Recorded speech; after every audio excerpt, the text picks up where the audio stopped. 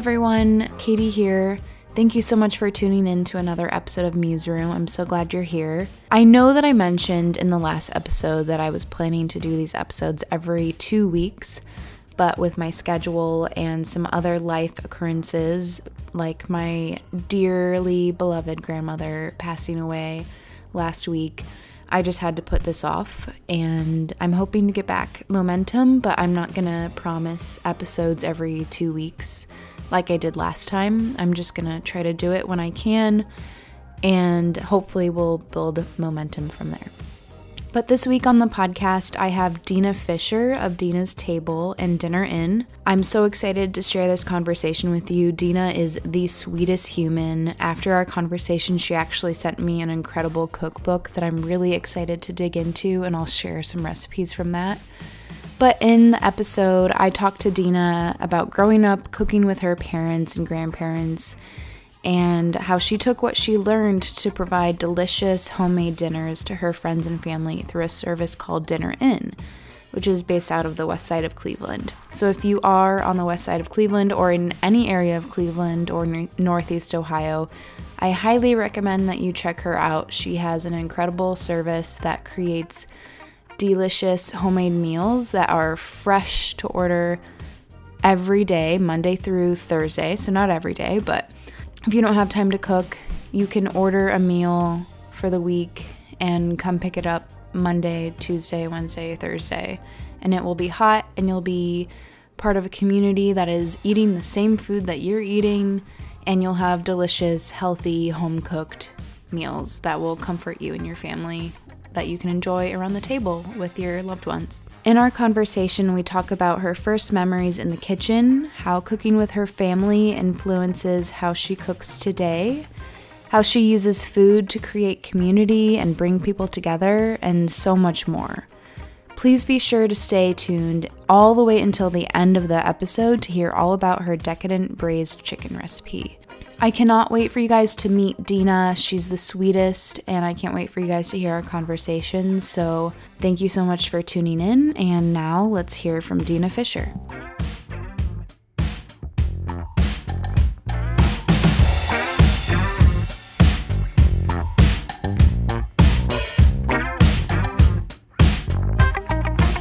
Hi, Dina. Welcome to Muse Room Podcast. Hi, Katie. Thanks for having me. I'm so excited. I'm excited to have you here. Go ahead and introduce yourself to the listeners who might not know you. Oh, okay. Well, I'm Dina Fisher. I am a Cleveland West Sider, and I'm a home cook. I have a little kitchen hustle called Dinner Inn, and I cook for families in my community 4 nights during the week. So awesome. Yeah, I do some small private catered events. I take some photos of my food and share it on Instagram. That's pretty much the extent of it for now. Yeah, we'll definitely be talking about your business and how that all started. But first, can you tell us a little bit about what's inspiring you right now in the world of cooking and food? Yeah, so I'm always inspired by the seasons. The seasonal, what's available for me seasonally and locally, and then the weather. So, when the weather changes, especially this time of year, I feel like I want to eat cozy food, melted cheesy things and braised meats and soups and stews and things like that. So I'm definitely inspired by seasonal foods. Yeah, I saw on Instagram you posted that like in the summer you only want to eat summer salads. You say you're only going to eat summer salads, and then fall comes around and you're only going to eat fall salads. And right, I feel that during the season, like somehow we can adapt. Our bodies just crave naturally those seasonal foods. Absolutely. It's like drinking rosé in the summer and then red wine when the weather gets cooler. Mm-hmm. So yeah, and in the summer I'm thinking, red wine doesn't sound good to me at all right now. And then as soon as it gets a little chilly, like, I can't have a glass of white wine. I'm going to be too chilly. So food works that same way for me, for sure. Yeah, I wonder if it's something that's becoming more popular now as people are starting to eat healthier foods and focus on the environment compared to, I don't know, like 10 years ago. Oh, absolutely. I think about just when we started picking up like a CSA bag in the summer. We're lucky to have a lot of great local farms, and there's so much delicious local produce available that's seasonal. It's so readily available to be able to, get some really delicious squash right now, apples. And I definitely think that when you think about being, you are what you eat, I think that you can't help but lean toward those seasonal options Hmm. for sure. Yeah. In this season that we're in right now, fall, what have you been really loving? Last night I made some pumpkin muffins. I had some pumpkin puree left over from a CSA this spring, and I made those with some cinnamon and nutmeg, and I just wanted my house to smell like fall. Hmm. And then I definitely bake more this time of year. But then I also yesterday made a really, crispy fresh salad with some pomegranate seeds and some matchstick apples. And Mm. so those, I still feel like you can eat fresh despite, the change in season and wanting warmer, toastier foods. You can still have like a nice crisp salad. Hmm. And I made like a ginger lime vinaigrette to go along with that. And it tasted really fresh and light, but it was still very seasonal. Sounds so good. Yeah, I actually had a salad with some matchstick apples in it the other day. Yeah, I'm obsessed with matchstick cutting right now, and it's a joke in our house. Um, I think my husband was slicing an apple for the kids the other day, and he's like, "Would you like it matchstick?" Like, okay, that's not funny, and it is funny, but so yeah, I watermelon radishes in the summer. Oh my gosh, I love to m- matchstick cut those. I think they're so beautiful, and I love the way they taste, and Hmm. they're just so earthy and they're so good. The cuts like really change the texture of the food, and that changes how we enjoy it, I think, too. Yeah, definitely. And I think it allows you to have a balanced bite of food. Um, when I eat something that has a lot of different components, I like to have a little of each component in the bite. So I Hmm. feel like that kind of cutting lets me have all the things in one bite. I Hmm. like that. Nice. Talk about your first memory in the kitchen. Oh gosh. When you sent me a couple of things that we might be talking about, this was the one that it always makes me feel really emotional, but makes me feel really good. Definitely my grandmother's kitchen. Both my grandparents were were avid cooks on my mom and dad's side. But my first memory is probably in my grandma Hazel's kitchen. I grew up across the street from my grandparents, and so I spent a lot of time in the kitchen with her. She always made homemade pasta and sauce and Mm. meatballs. She had one of those porcelain top tables in her basement that she would cut her pasta on by hand. Wow. She had a second stove down there too where she would boil the water. And that kitchen is I have it such distinct, clear memories of it. So good. I love that. Did she teach you how to make homemade pasta? She did. She did. She wasn't one to like let you get next to her and get your hands into things. She was the one cooking. She knew what was best, Mm. but she definitely let me, slide up next to her and watch. My grandma Mary was different. My mom's mom, she would let me cut things and make a mess in the kitchen. Hmm. Um, so I value what I learned from both of them, because even in my own kitchen today, I will let the kids get involved. They really enjoy it, but in certain situations, Hmm. I still like to have kind of some. That's the Grandma Hazel in me. I want to kind of be in control. Yeah, But it's funny. I was visiting my sister this past weekend in St. Louis. We were cooking together, and it was just funny because we have both have very different personalities. So it was a little bit of a clashing situation. I did see that menu though that you guys created. It looked amazing. It was so So good. so many good things there. Hmm. Yeah, I it's funny because I cook a lot with my mom in the kitchen. She will sometimes come up and help me with weekly meals. And it's funny how when I was a kid, my mom was very much in control of the kitchen, not in a way that made me feel outside of it, but just in a way that, this is what we're doing. This is your task. You do this, I'll do this, and it will all come together. But when she's in my kitchen, she hangs back and waits for my instruction. And sometimes Mm-hmm. I just want to say, Mom, you already know what to do. Like, you taught me how to do this. Just do it.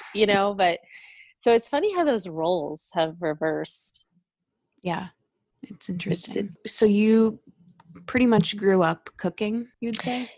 yeah, I mean, maybe if not me, but my parents and my grandparents, I had this really unique, special childhood. I got to grow up around all of my family. So my grandparents lived across the street, and my great grandparents lived next door.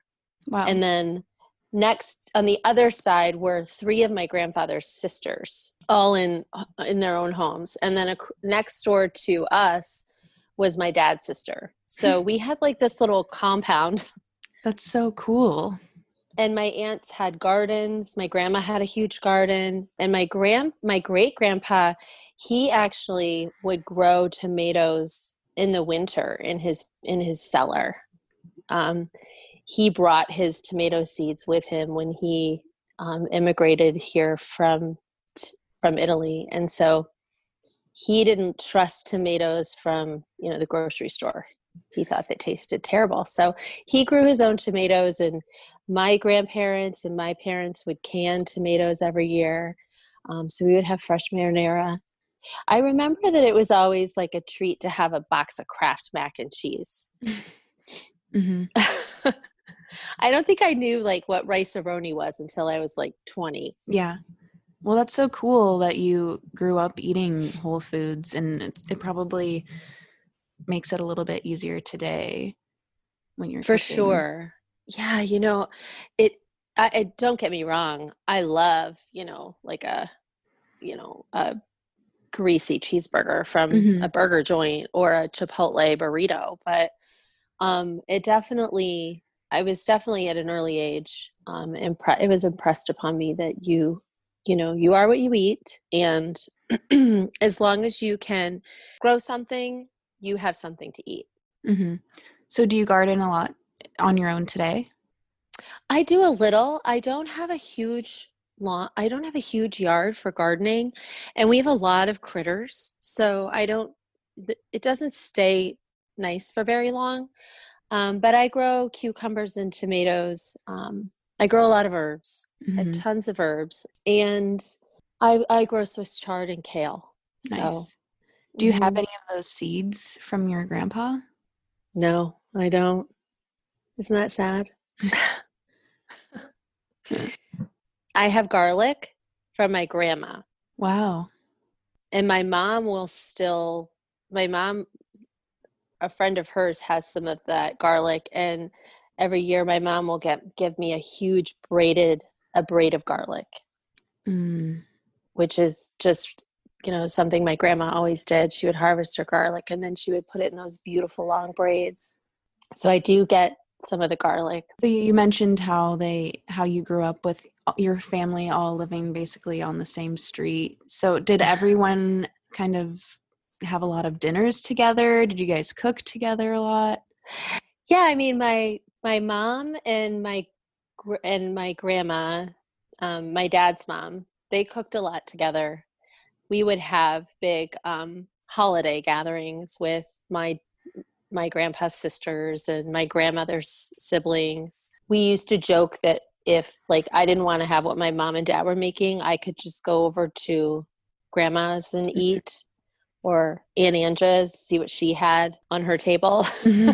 So it was like a little bit, but we always were like dropping food off to each other. So, whether it was a baked good or a container of sauce and meatballs or some rhubarb from my Aunt Anja's garden, we would always be just kind of dropping food off. And I do that now. That's definitely something that I've carried, a tradition I've carried out. I'm always dropping something off at a neighbor or a friend's house. I don't even, I shouldn't even assume that they want the thing.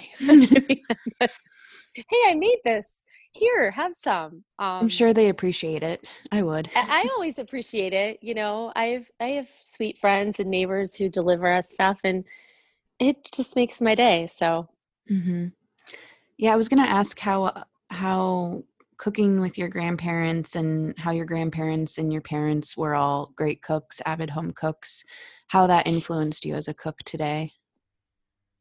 Well, I think that I certainly still use their practices in that I use whole foods. I never rely on processed goods. I also I take my time in the kitchen.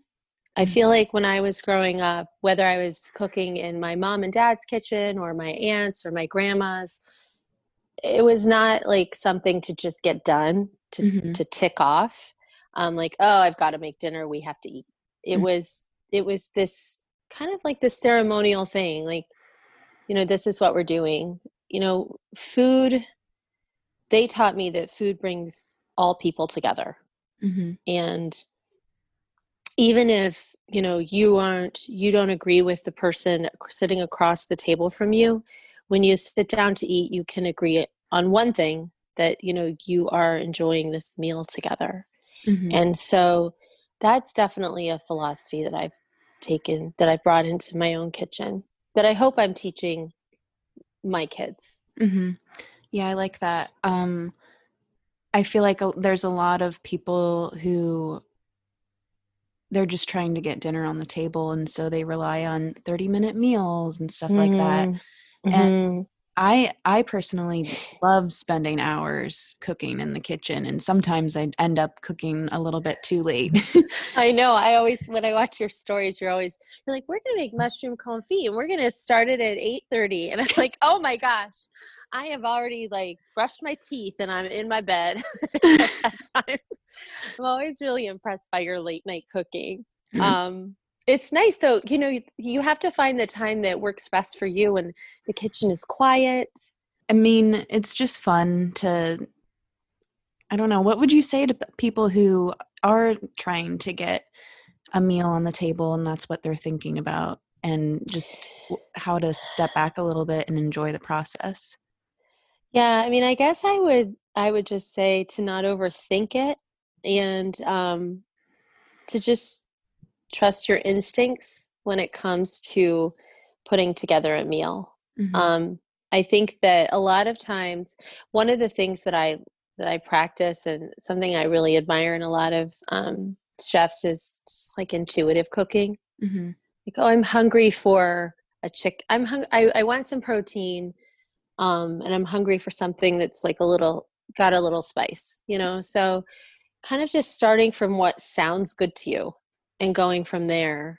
I think that recipes are great, and I use recipes myself. But I think that sometimes we get in our own way when it comes to putting together a meal, and it doesn't have to be as complicated as we make it out to be. Yeah. Is that something you learned along the way, cooking without recipes? I think so. I can remember my grandma Mary, my mom's mom. She used to make this delicious eggplant caponata.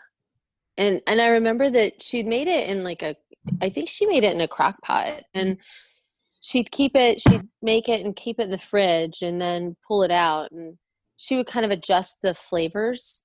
We'd eat it for about 4 or 5 days. We'd have it with pasta, or we'd eat it on a piece of bread. And I remember, she would say, here, taste this. How does it taste? What is it missing? What does it need? And she would just she kind of helped me really developed a palate Mm. for and trusting my palate. Like, oh, maybe this does need a little more acid, so let's put a little more vinegar in it, or more tomato, or and so I feel like I definitely was raised that way. Mhm. Um, but I haven't always cooked that way. I mean, I think there was a time in my life to get dinner on the table, just to get it done. And I used to work full time outside of my home, and like most people, I I was just like, well, let's make tacos, or let's do this, or let's do what works and what's quick and what I have, use what I have. I was also going to the store like, 4 or 5 times a week because I wasn't prepared. And that's stressful. I think one way to make it a little easier is to just kind of plan your meals just for a few days in advance so you know what you need. Yeah. Joanna Gaines, she always talks about how she's like relaxed in the kitchen when she cooks because she's prepared. Hmm. So I think being prepared is a big piece of it. Yeah. Can you talk a little bit more about that? That is something that I've gone through different, um, I don't know, techniques, not techniques, but just through different phases of cooking where sometimes I'll do a bunch of batch cooking on Sunday and like make an entire soup for the week. And then you get tired of Mm. it. And then Hmm. sometimes I'll try to like have a little calendar of what I want to eat each day. And then I scratch that. Yeah. And then I'm like, oh, there's this recipe that I want to make. So I'll go to the store that night and get the Hmm. ingredients. And so I haven't really found a good rhythm. Can you talk a little bit about that? Well, so I guess I would say first of all, like you don't have to have a rhythm, that you don't have to have a plan. If you're comfortable with not planning, then Mhm. that's going to be your plan. That's what's going to work for you. And I think there are lots of people who really thrive in that spontaneous, like what I'm hungry for. This is what I'm hungry for today. So this is what I'm going to make. I think the reality is that most people don't really have the time for that. Mhm. And financially, I think that can be stressful Yeah, I was because, gonna say it's not really great for the wallet. right, right. If you decide that, you want to make, for example, mushroom confit, and you've got to go get some fancy mushrooms, it's going to be costly and it might not really fit into your budget. So before Dinner In began, I was doing a menu each week. And my husband actually was the one who said, let's come up with what we're going to eat, at least Monday through Thursday. So we kind of would sit down together as a family and decide like what we wanted to eat that week. If on Monday I had, chili on the menu, but we weren't really in the mood for chili, then maybe I would make Tuesday's dinner. And usually I have a little bit of leftover, but not always. I don't love leftovers. Mhm. So I usually make just enough for what we need. And then there are things I always have in the fridge. I always have lettuce. I always have everything I need to make a salad because I feel like that's just easy and it's healthy. And then I have like some olives and some feta, and I have some like Boursin cheese.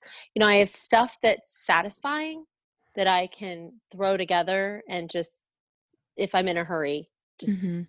eat it without having to prepare it.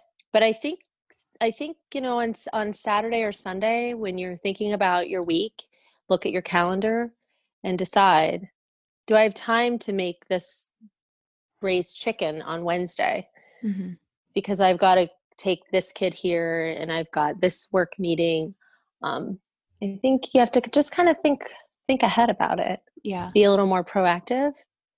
Is there a Okay, way well, that when you plan your menu, like when you are thinking about ingredients that you're buying, is there a way that you make the most out of each ingredient where you don't have one recipe that has like very specific ingredients that you can't use the rest of the week in other recipes? yes, absolutely, absolutely. There are certain things I try not to over purchase so that I don't have a surplus of. Um, luckily we're learning, and this kind of goes back to how we're educating ourselves about healthier eating and eating for wellness. I can freeze a lot of my waste or a lot of things, and then I can add them later to stocks and stuff. And so I do talk a lot about that with my audience about, save your carrot tops and Hmm. throw them in your soup stock, or mushroom stems, throw those in your soup stock, your vegetable stock. But yeah, when I buy a nub of ginger, I try to think about how I'm going to be using it for the next few days so that I'm not left with any waste. Food waste is really stresses me out, Hmm. especially right now. And I think so many people are hungry. I just I can't reconcile throwing away anything. Hmm. Totally. You mentioned some staples that you have in your refrigerator. Do you have other pantry staples that you think every cook should have? Yeah. Oh, yes. Yeah. That's probably a long list. But yeah, I mean, I think you should always have, a can of crushed tomatoes, tomato paste, um, definitely, olive oil and avocado oil. I always have nuts. Although now I keep nuts in the freezer. I finally joined the frozen Mhm. nuts camp, and so I keep our nuts in the freezer to keep them nice and fresh. But seeds, quinoa, brown rice, that's the kind of stuff I have in the freezer or in the pantry. I always have a couple like bags of pasta, dried pasta. I have Mhm. ramen in there. Yeah, I have lots of vinegars. I love vinegar. Mhm. I blame Allison Roman for that. Yeah. I love vinegar. So I have lots of different. I just bought coconut vinegar. I Ooh. feel really, like I've leveled up. I wish I could tell you that I notice a huge difference with it. I don't, but I have it. Um, I used to hate vinegar when I was a kid, and I think my palate's just opening up a lot more.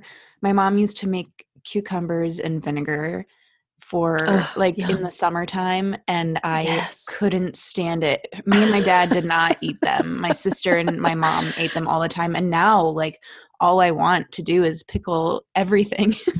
Oh my gosh. I definitely got my vinegar palette from my dad. My dad used to make this cabbage salad. Well, he still makes it. He calls it cabbage salad. It's literally cabbage. I think still uses like vegetable oil, um, apple cider vinegar, and salt and pepper. That is it, and it's funny because I made it once for our family. We had like a smoked pork shoulder, and I'm like, ooh, I'll make a cabbage salad. And when they kind of like put it on their plate, they're like, I don't get this. I'm like, it's the cabbage salad. It's Papa Buster's cabbage salad. They were so confused. Like, this is just cabbage. Like, yeah, I know. Isn't it delicious? Like a slaw, pretty much. Yeah, it's a slaw. It is. It's a slaw, but it doesn't have anything like, it doesn't have anything fancy in it. There's no jicama. There's no mayo. There's nothing else. It's just that. That's fine. Well, it's great how things like vinegar can really enhance very simple foods and recipes. Oh yeah, for sure. For sure. Hmm. Yeah. I have it's a New York Times recipe that is a vinegar chicken with Mm. olives. Oh my gosh, it makes me so happy. I love it so much. I haven't tried that, but I have Samin Nosrat's cookbook, and she has a recipe for that. And I think Allison Roman has a recipe for that too. It Yeah, must I be. think that I think that vinegar chicken one in the Times is an Allison Roman recipe. Yeah, That's so good, so I'm good. sure. Um, Speaking of vinegar, there's this really cool vinegar. I'm not sure if it's just vinegar, or maybe they have olive oils to shop in Nashville called Galena Garlic. And I found one of their vinegars at another sort of farmer's market store, and it's a rosé balsamic vinegar. Ooh, that sounds delightful. Yeah. Have you had it? And Did you? I used Yeah. it in everything. I have to buy another bottle. It's really good. So good. Hmm. Yeah, I mean, I also another pantry staple I always have is some balsamic syrup. Oh, like the glaze. I glaze. guess you could, yeah, it glaze, you call it glaze. That is so universal. I love that. I mean, my daughter will drizzle that over things that she thinks needs like something extra. Hmm. It is really delicious. It's so good, like drizzled over roasted sweet potatoes, or, even just over like a salad. It's so Hmm. good. What about like different sweeteners, or like what do you use like in salad Ooh, dressing, yeah, stuff like sweeteners. that? I love maple syrup. Hmm. Maple syrup is my go-to for like a salad dressing sweetener. Honey, I always have some local raw honey. I feel like that works perfectly as a sweetener. Agave, I use liquid sweeteners. I don't have a lot of, I always have like, I have a container of, sugar in my pantry, but rarely use it Hmm. for salad dressings or dishes. I do use it in like some of the Indian like curries and things. Sometimes you just need like a tablespoon of sugar to Hmm. balance the acid and in the tomatoes. But yeah, honey and maple syrup for sure. Nice. So, what would you say to people who really love food, but they're not, they're kind of intimidated by the kitchen? What are some like good recipes to start out with, and how can they build their confidence in the kitchen? I think that when I was kind of exploring the kitchen myself, like trying to take a more intuitive approach, I started with just learning basic things like how to like cook a really nice moist chicken thigh, Hmm. or how to boil pasta perfectly, or make a good marinara. Like the kind of basic things that don't require a lot of ingredients or time, that you can feel really proud about. Like this, I made this chicken thigh. It's perfect. It's crispy on the outside. It's juicy on the inside. I think starting with basics is a good place. Mm. So, just going with one thing, what's your process for a really great chicken thigh then? Oh, well, so I always, a few hours before I'm going to cook them, I put a pretty generous amount of kosher salt on them. Are And you then are you in the Diamond Kosher oh, Salt yes, Club? I'm a Good. diamond crystal girl. And I'll tell you, I haven't been able to find it Mm, recently. I've had a hard time sourcing it. I found a few boxes at Mark's. Oh, mm, I was in Mark's to get some plants, and I popped in for something and I saw it, and I bought 3 boxes. There were only 5, so I bought 3. Of course, this was like in May when I felt like grocery items were still a little scarce. And so I didn't want to be a kosher salt hog, but I had to have it. I know I couldn't find it either, and I ordered it on Amazon, and it just Oh, came in like yeah. a day. Ah, thank goodness. Thank Hmm. goodness. So yeah, lots of diamond crystal kosher salt. And then really honestly, that's it. I stick in the fridge and let it just kind of have a dry brine. I Hmm. don't cover it. I put them on a rimmed baking sheet. I kosher salt, and then in a few hours I pull them out, and then I pan sear them, and then I usually will just line a tray with foil. I'll pan sear them just until the skin gets crispy. Hmm. And then I will put them in the oven, like a 400-degree oven, until I get the temp I need. And Hmm. usually they're pretty fail safe. And this is where you can, drizzle them with white wine vinegar Mm. and a little more olive oil, crush up some garlic cloves. So that's where I feel like once you feel like you can make the chicken thigh, then you can add and layer the flavor. Mm. And you can do a bunch of different things with it and make it Yeah. different in Yeah. every You can add, recipe. lemon and chili flakes and Parmesan. You could slice up some raw veggies and throw on the sheet pan. Sheet pan dinners are a really great way to explore Hmm. if you feel like if you feel a little intimidated, because Yeah. the chicken's going to render like the most delicious flavorful fat. Mm-hmm. And so that's going to season your vegetables and make everything taste really good. Mm, sounds good. It's only 10 Mm-hmm. o'clock here I and know. I'm ready to Kind of hungry make now. dinner. I know. Nice. So kind of going back to cooking with your grandparents and your Mm. parents, and as you grew up and to where you are today, what was your journey with cooking like? Like, you said, you mentioned there was a time where you were just kind of trying to get dinner on the table. Yeah. So were you still kind of cooking throughout that whole time? Yeah, I was. I was always cooking. When my babies were born, I really started to dial in on whole foods. I more so like if I had gotten away from it a bit in my late 20s and I in my early 20s, by the time I was like around 30, I definitely shifted my focus fully to whole foods. I made the baby food my kids ate. And I remember when they were, when they had teeth and they could manage more solid foods, I would puree everything we had for dinner. I would just puree for them. I would add a Oh, little like vegetable broth to thin it. But, when they were 6 or 7 months old, they were eating what we were eating. I would just that's puree it. awesome. So would you say And that they're not really picky eaters then? I would say they're not. I think they're all really great eaters. I think that if they could choose their meals, it wouldn't be all the things that I serve them. I think they would eat pizza more often and, you know, the foods we all Right. would like to eat more often. But I think they do a pretty good job Mhm. of being adventurous with us.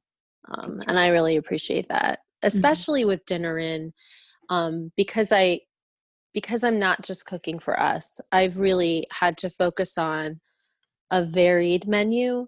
So I've introduced new things pretty often. And yeah, they're really good sports about it. They Mhm. really like it. And they're they're gracious. I feel like even if it's something I know they don't love, they're still really kind about it. And Mhm. that's good enough for me.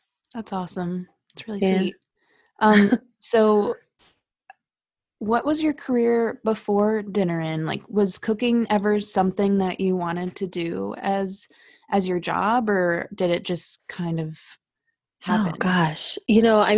When I was in my late teens and early 20s, I waited tables and I worked in some really great restaurants and had the fortunate opportunity to eat really good food and be introduced to lots of new things. And then I worked my job. I worked as a research assistant for a lot of years, and after our second daughter Lily was born, I just kind of pulled back from working. I was working kind of part time, I guess, and that gave me a chance to spend more time in the kitchen and make what I thought was better food, Mhm. better both in flavor and in wholeness. And so I feel like it was around the time maybe Lily's 11. I think she was probably 4 or 5,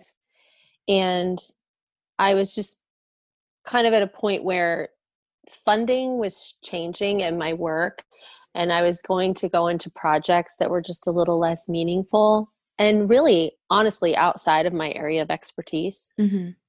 So we just kind of decided, I would try staying home, Mhm. and not with the intention of cooking for a living, but just for more quality of life Mhm. and satisfaction. Um, and then I just, then I was kind of like a maniac in the kitchen. Then I was making breakfast, lunch, and dinner, and I was, baking and doing all these things. And it was really great. It was fun. And I think that those were the couple of years that really allowed me to practice. Mm. I still feel like every time I'm in the kitchen making anything, I'm practicing. It's kind of Mhm. like yoga. Yeah. You're never You never achieve it fully. You're always practicing. That I think has helped me increase my comfort level and my abilities. Mm. Um, Everything, I'm self-taught. Like everything that I do is stuff I've just learned on my own, like watching a video or reading I love to read cookbooks. So just lots of cookbooks from the library and lots of reading and practicing. Mm-hmm. Yeah, and then dinner in just kind of happened so organically that now sometimes I'm like, I can't believe this is like what I do. This is like the thing that I do now. It's really crazy. It's amazing and I love it. Just sometimes I can't believe it's real. Mm-hmm. Yeah, so talk about that. How did you go from just cooking all the time and practicing cooking to then cooking for your community?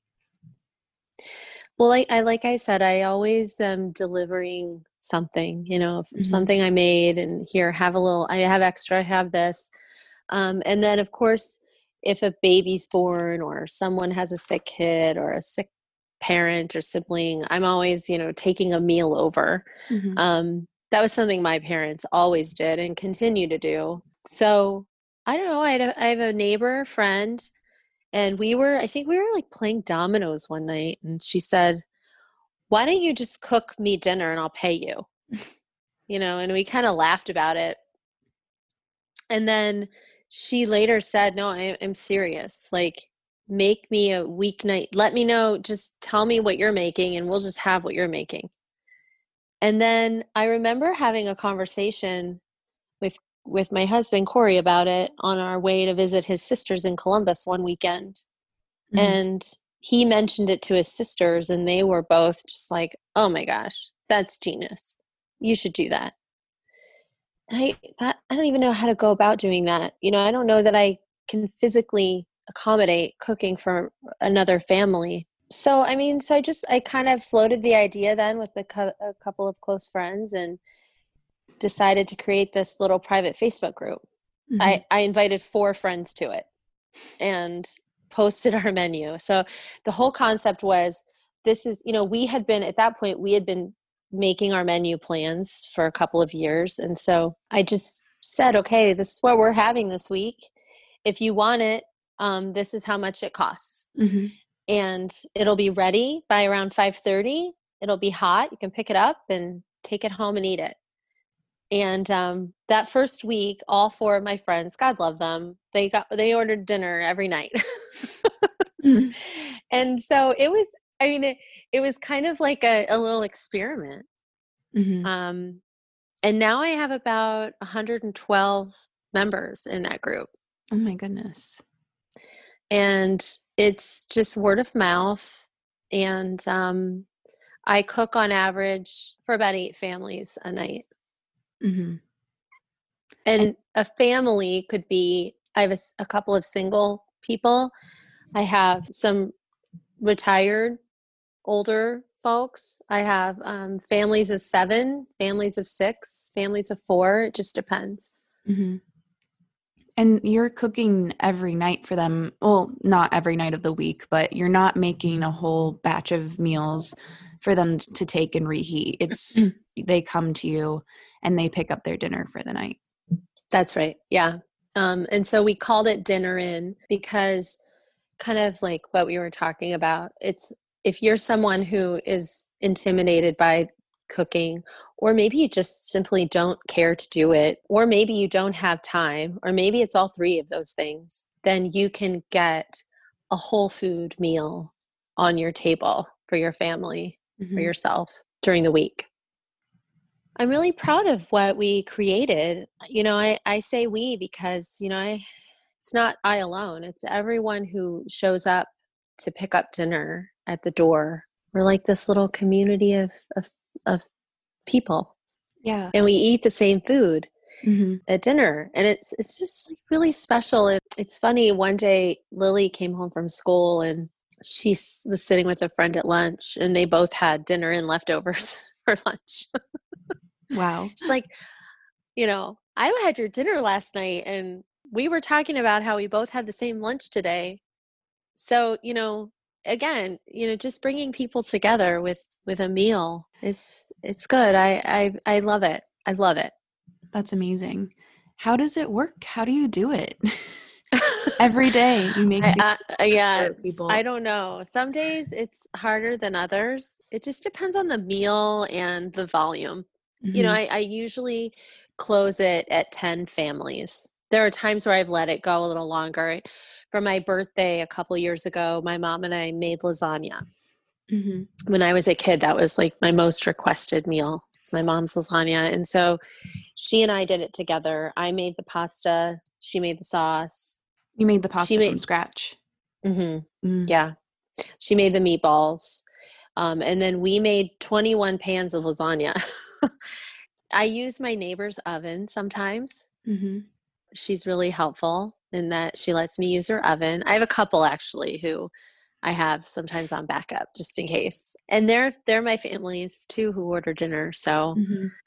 she's like, "Oh, now my house smells like I made it." Right. Yeah, because Yeah. you're doing this out of your home. How have you been able to do that and make that work?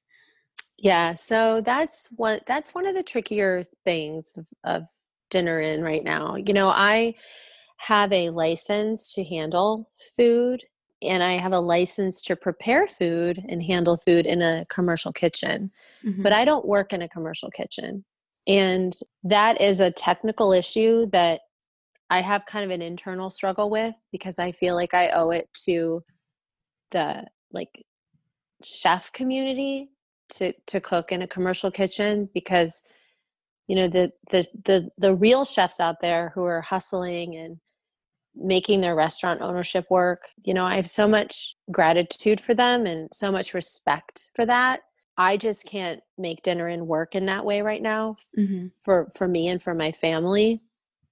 My kids are young and need me to be here, so I just make it work in my own kitchen. And my families understand that, that Hmm. I'm handling their food in a safe way and I'm going to give them my very best. Um, and that's why I've kept it small and private because I feel like the second it becomes public, it just becomes something that I can't manage. Hmm. You mean like scaling it on, making it large scale, something that you would serve a Right. lot more people. Correct. I mean, I'm the only one who prepares the food. Hmm. When I get help at home, it's like the kids are just kind of counting my packages and stamping my boxes. Hmm. My husband will help me from time to time. If I'm grilling, if something's grilled, he'll help me with the grilling. But as far as like any food prep with raw food, I handle that all on my own. And I think when you and I'm very transparent about that from the beginning with my clients, this is how I do it. And if you would prefer not to get dinner from my kitchen, I completely understand. I mean, in a perfect world, I would have a commercial kitchen attached to my house and and I would make it all the food there. That would be And maybe great. and maybe one day, I could do that. Yeah, maybe. That'd be awesome. I know like Ina Garden, she used to do all of her cooking shows inside of her house, like in her actual kitchen, and then they just like built a barn with a second kitchen for her to do all of Yeah. her content creation from. Yeah. So we've actually explored this option. It's something that we've been kind of mulling over for the last couple of years. We'd like to build a house in that we can have a kitchen attached to. Where we live, our zoning laws wouldn't allow me to have a second building on a residential property. Hmm. It would be considered a second dwelling, and you can only have one dwelling. So, in order for me to have a dinner in kitchen that's commercial and licensed, Hmm. I have to have it attached to my dwelling. Hmm. So it is a possibility. It's just a very expensive possibility that's not without risk. And Yep. so, Hmm. yeah. So we're just kind of, but that would be the ideal setting, I think, to Hmm. have that commercial kitchen. That'd be great. But you make it work, and it seems like everyone's really happy, and you love Yeah, doing it. So. I do. I mean, I definitely have some like panic moments in Hmm. the kitchen. It's like, it's that, I mean, if you've worked in restaurants, you Mhm. know that feeling of like high anxiety before like the dinner service. Mhm. It's definitely, I do definitely have those moments. And Yeah. there are nights when I like will look at my kitchen and it's like like a bomb went off. Yeah, And what do you so, the yeah, dishes are the worst part about cooking. I know. They are. How do you feel about them? It's funny because one of my friends, she messaged me last week and she's like, "We need to get a new dishwasher." And I thought I would ask you because no one washes more dishes than you. Um, and I had to laugh because I actually hate my dishwasher right now. We're having a time, my dishwasher Mhm. and I. Um, I try to keep up as I go, Mhm. so I wash as I go, so that I'm not left with a giant pile. Mhm. And that works. And then my God love my husband. He comes home and he helps me clean up the kitchen always, and my kids help me. So, That's great. but it's not just washing dishes. I have to like Mhm. scrub my floor, and I have to do a pretty handy cleaning. Mhm. Yeah, I But bet. it feels good, when I turn off the lights. It's like, well, I've put in a day's work, and I love that feeling. Mhm. Yes, I definitely. really do. I do. How has COVID influenced this at all with dinner in? Oh gosh, yeah, COVID. Um, well, when everything closed at first, I had to suspend dinner in because I couldn't purchase large quantities of food. Mm, Um, those people rushing out of Costco with, giant carts of toilet paper. That would have been me with like chicken thighs and mixed greens, and wow. that wasn't going to work. So I had to stop for, well, I stopped mid the end of March. I think was my last week. And then I suspended it through April and May. And I came back in June. And it was really, that was just a surreal time, I think, for everyone. Mhm. I wasn't sure how comfortable people would feel coming to my door and getting dinner. I still, wear my mask now when people pick up. Um, I try to be very, very careful.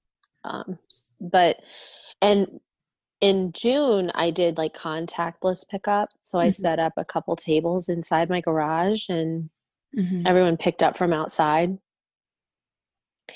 because there's just so much unknown. Um, Right. but when I came back in June, I have a different menu in the summer. My regular dinner in is Monday through Thursday, but in the summer I cook Monday, Wednesday, and then on Friday we do happy hour. Mm. So you pick up like three things that you share, Mm. and so happy hour was great this summer because everyone was getting together outside, Right. and so lots of people would pick up happy hour and then go sit at a friend's patio and share it. And so Mm. that was really nice. That was kind of how I was able to maintain the dinner and community. Yeah. Would you say you've gained back momentum, or is it something that you're still struggling with? Um, I think I have. I was just looking at my menus last year. Every time I create a menu, I look at what I made last year this Mm. week. And I look at the numbers of families who ordered, and it's comparable. And I have new families all the time. So, it kind of ebbs and flows. Like I might have a family who orders, twice a week for,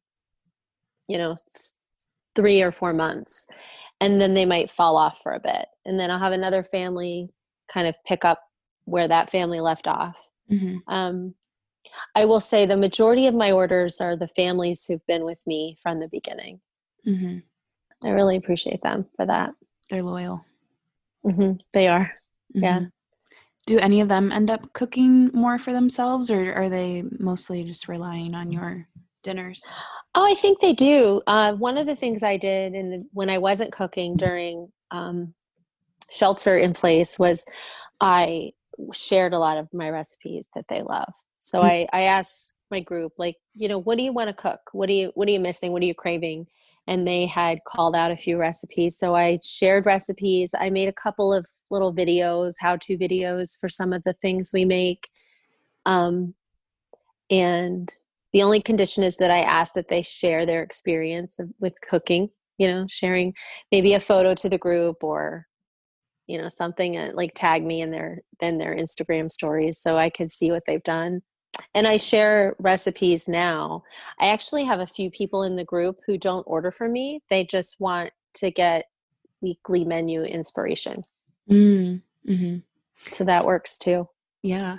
Are you developing a lot of your own recipes? Or are you using recipes from childhood? Like, how does that work? Yeah. I would say it's about 50-50. Well, maybe 70-30, like 70% food that are things that I've created, or things that I've adapted from older recipes. Mm-hmm. 30% new things. Last night I had a recipe. I made something that I never made before. I don't think a year ago I wouldn't have done that. I would have Mm-hmm. tested the recipe out for my family, like over the weekend or on an off day. Mm-hmm. But I really just don't have time to do that as much anymore.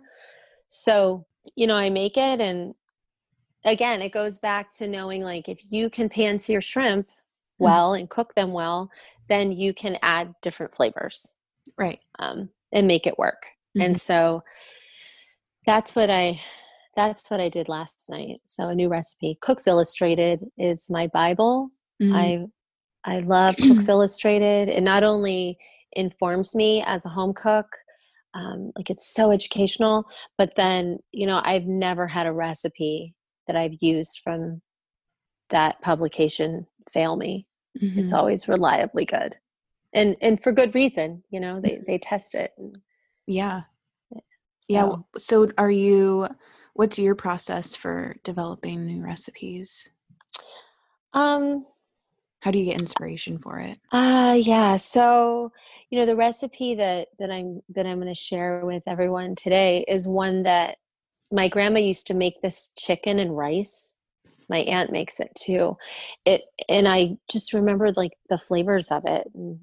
And I think I was craving it one day, but I didn't have that recipe. So few of the things my grandma made did she write down. She just made them.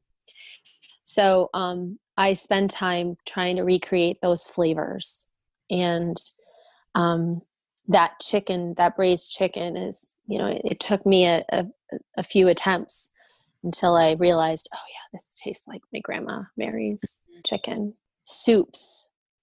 I develop a lot of soups recipes because I feel like soup is pretty easy. I like to make my own stocks. So if I have a good stock, then I can add, maybe a protein, maybe not, but vegetables and flavors that I feel like are familiar flavors for me. Things that I remember eating when I was younger that made me really happy and feel really safe and comforted. Mm-hmm. Yeah.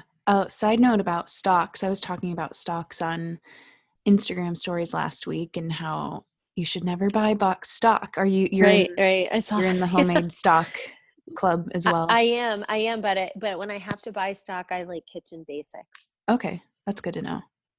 Yeah, I feel like it's a rich, flavorful stock. Mm-hmm. You don't have to do much to it to make it taste really good. But if you don't have access to that, or you just buy, like a can or a carton of, like, your grocery store has a brand of stock, then you could always just add a bay leaf and a few carrots and an onion to it. And I feel like it really can boost the flavor. Mm-hmm. I also always, and that goes with like storing like your vegetable scraps. My friends Karen and David, they do this. They are amazing at curbing food waste. Like, they have zero. And anytime they roast a chicken, they save their carcass to make stock. And so I've been doing that for a few years, and I always have stock in the freezer. because Yeah. it freezes so well. Mhm. And if you've made a nice rich stock from a chicken, then you could just sip it like like a bone broth, and it's so easy and It's good. delicious. Yes, yes. And you can I use it. And what other ways do you use your stock other than soups?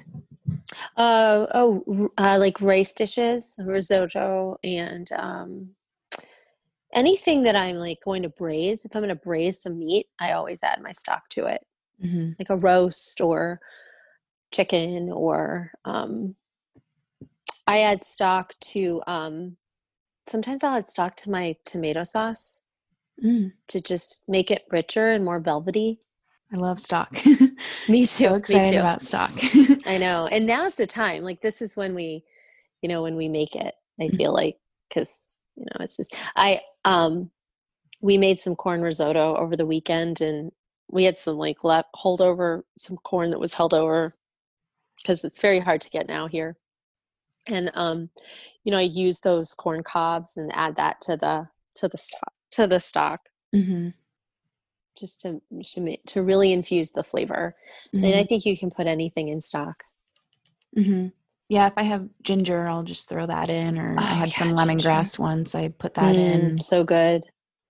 I read a recipe years ago that the recipe developer put a star anise in her stock for her chicken Mm. noodle soup.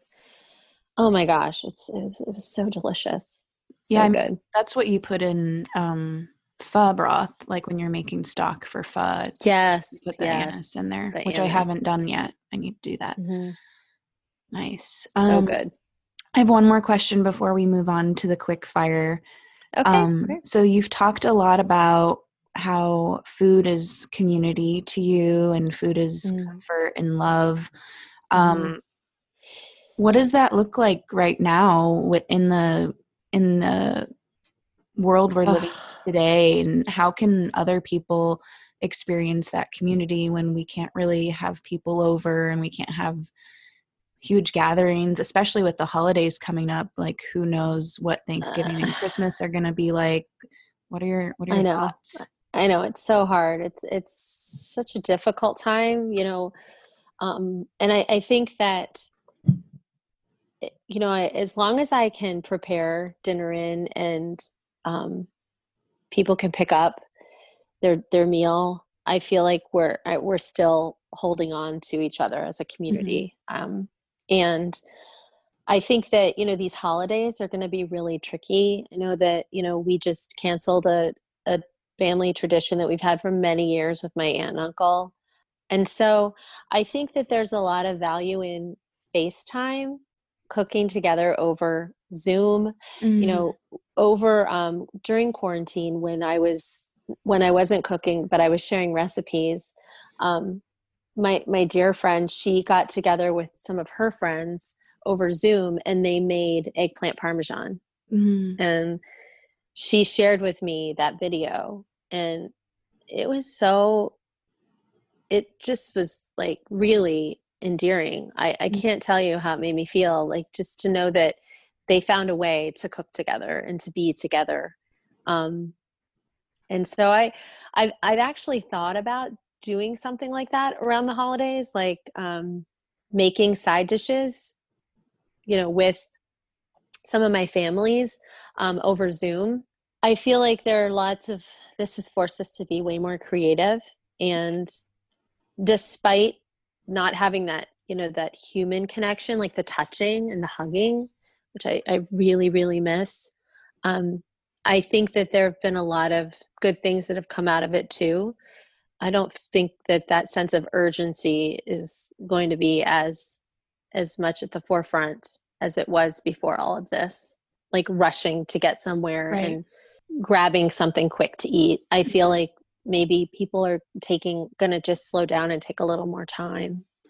Yeah, I think And it makes us more intentional too, and I think we're even communicating a little bit more. There's I have high school friends that, like, before this we would only see each other a couple times a year and we'd keep in touch with a group chat, but then we started doing Zoom calls like Hmm, every weekend, and we would have never done that. Yeah. It's like these little, these little alterations to our lives that, Hmm. just kind of force you to kind of slow down and stop and take inventory of what's like really necessary, I guess. And luckily for us, food is necessary. Hmm. And I think that, during quarantine, I had a lot of friends were sharing photos of, hey, we made donuts. We've never made donuts before. Or, I had a friend who made bagels for the first time, and you know, sh- their whole family was involved in the process. Yeah. And I think that it's really special. Hmm. And I think that after this election is behind us and we can kind of like relax our shoulders just a bit, I think we're gonna find a way to begin again and try to find the good stuff. Yeah, I think so too. I We'll hope get through so. it. Yeah. There has to be another. We'll get over the hill. There has to be another side, and Right. Right. yeah. Hmm. Yeah. Are you ready for some quick fire? Yeah. Let's do it. What did you have for dinner last night? Oh, I had shrimp. I had pan-seared shrimp with coriander and peppercorns and peanuts and cilantro Ooh, and lime. Oh yeah, it was good. that sounds delicious. Did you have noodles with it or rice or No, we something? had we had couscous with it. Oh, Yeah. that I sounds never good. make couscous, and I don't know why because it's so easy. Hmm. Did you use the little tiny couscous or pearl Yeah, the couscous? tiny ones. Yeah, the not the pearled, like the Mm-hmm. Moroccan, the teeny, the kind that goes like well into boulet or salads. Yum. Hmm. Sounds so good. Yeah, it's good. All-time favorite recipe. Oh gosh, probably eggplant parmesan. Hmm. It makes everybody happy. It's vegetarian and it's versatile. It's relatively healthy if you have it with, some sauteed greens instead of pasta. Hmm. Yeah, for sure. Do you have a recipe that you use? Is it That's your one that I developed myself that Okay. I share. Yeah, there's have you been to Little Italy in Cleveland to Trattoria? I have not been to that one, I don't think. Their eggplant parm has always been my favorite, Mm. and I decided that I was going to make it, and I was going to try to make it to taste like trattoria, Mm. and so now it tastes like Dina's eggplant parmesan. It's taken on its own identity, and I'm really proud of it and happy about it. It's just something we love to eat, and I love to make. That's so cool. Favorite cookbook? Right now, I love Amiko Davies, all Amiko Davies cookbooks. I've never heard of. Oh gosh, she's an expat from Australia who lives in Italy with her husband and her two adorable girls. And her cookbook Aqua Cotta is just so beautiful, and I feel like it's part story, part recipes, and so you just kind of get transported. Ooh, All of her cookbooks do that. I'm gonna have to look that up. Yeah.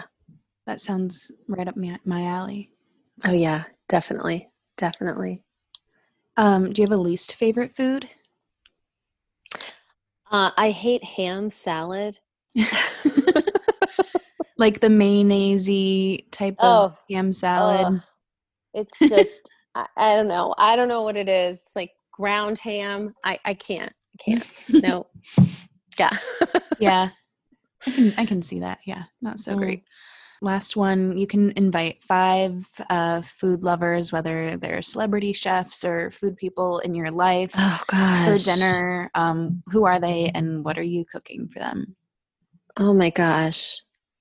Right now, I mean, I would just love to have some of my friends over that I haven't had inside my house, for Hmm. the last 6 months. But I would invite Deb Perlman Mm. from Smitten Kitchen. Oh, yeah, yeah. She's a huge inspiration to my home cooking adventures. I love her, and a lot of her recipes are my go-to. Um, Um, I might have my grandma Mary, if I Mm-hmm. could, if she could just come back and sit down at my table. Oh. I've never, she's not living, and Mm-hmm. I haven't ever had, she cooked for me most of my life. Mm-hmm. And I've never had a chance to cook for her, so I would love to Oh. have her over for dinner. Um, I would invite my friend Samantha. She's a local cook, and she's just wonderful to have in your room and space. Amiko Davies, let's Mm-hmm. invite her. She's fascinating. Cool. And maybe her husband, because he's a sommelier. And so he could Bring some serve good us wine. wonderful Mm-hmm. wine and drinks. Great. Yeah. I think that's Yeah. 5. Oh, What are you good. cooking Because for I could them? keep going. I Right. I have to cook for them. Yeah. Oh gosh, I don't know. Eggplant parmesan, I guess, Mhm. and a big salad, a big house salad, and probably a plum pie. I've been Mm. obsessed with this plum pie lately. I've made like 3, and I never bake pies, but Plum it's pie sounds delicious. good. Plums. Oh my gosh. They they bake beautifully. They hold up. They're so good. So Mm. good. Hmm. That sounds like a good meal. I feel like with dinner parties, you have to keep it simple. So eggplant parmesan and salad Yeah, sounds perfect. I don't want to be cooking the whole time. I want to like enjoy my guests, you know? Yeah. Hmm. Yeah. Cool. Or maybe we'd have a potluck. Ooh, yeah, Hmm. that's fun too. Yeah. So now I'd love for you to share your recipe with us. Can we talk about that? Oh yeah, sure. Let's talk about it. The braised chicken. Mm-hmm. Yeah, so this is something that I made. Like I said, I really wanted to harness this flavor from my grandma's chicken and rice.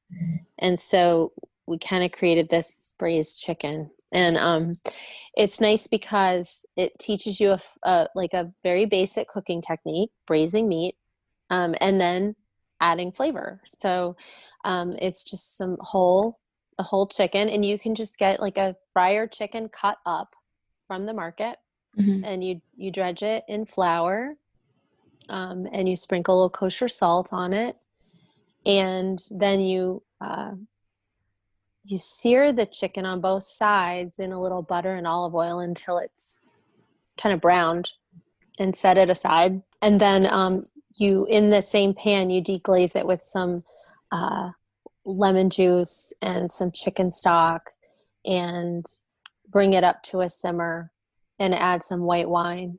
Mm. And then I always throw in some garlic cloves and like a cooking onion or a shallot. Mm.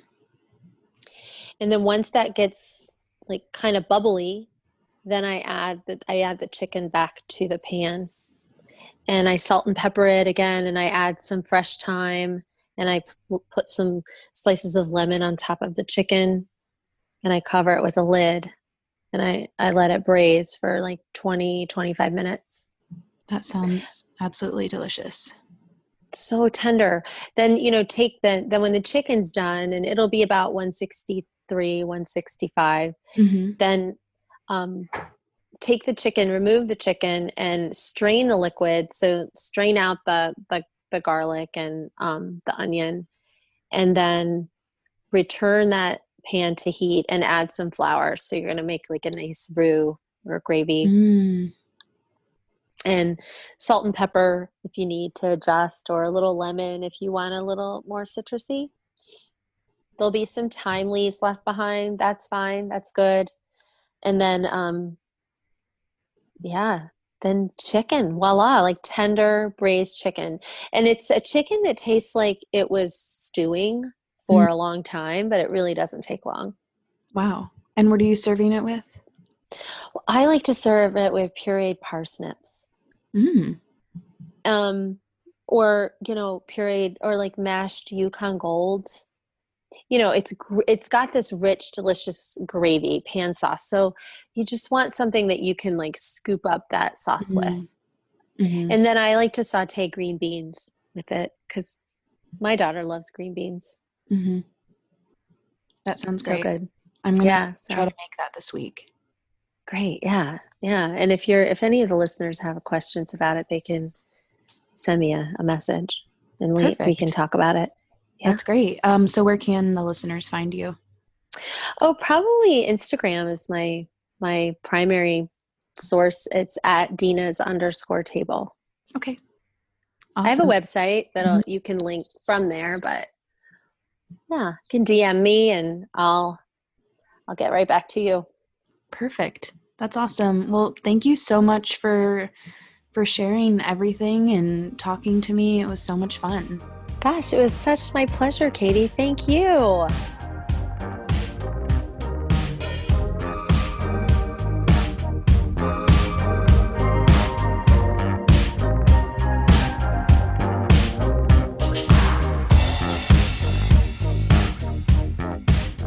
Thank you so much for listening to this episode of Muse Room. I hope you enjoyed hearing Dina's story, and I hope you're a little bit inspired to get back into the kitchen if you have been away from the kitchen or if you haven't really spent any time in the kitchen. I hope you're inspired to get in there and have some fun with food and creating meals for yourself and your family and your friends. You can find the full recipe that she shared in the show notes over at museroom.space, and please be sure to follow Dina on Instagram at Dinas_table. So that's DENAS_table for more cooking inspiration. And if you would like to connect with me, you can find me on Instagram at museroomtable. And if this podcast sparks joy, please leave a review on Apple Podcasts. Thank you so much for your support, and I will talk to you next time.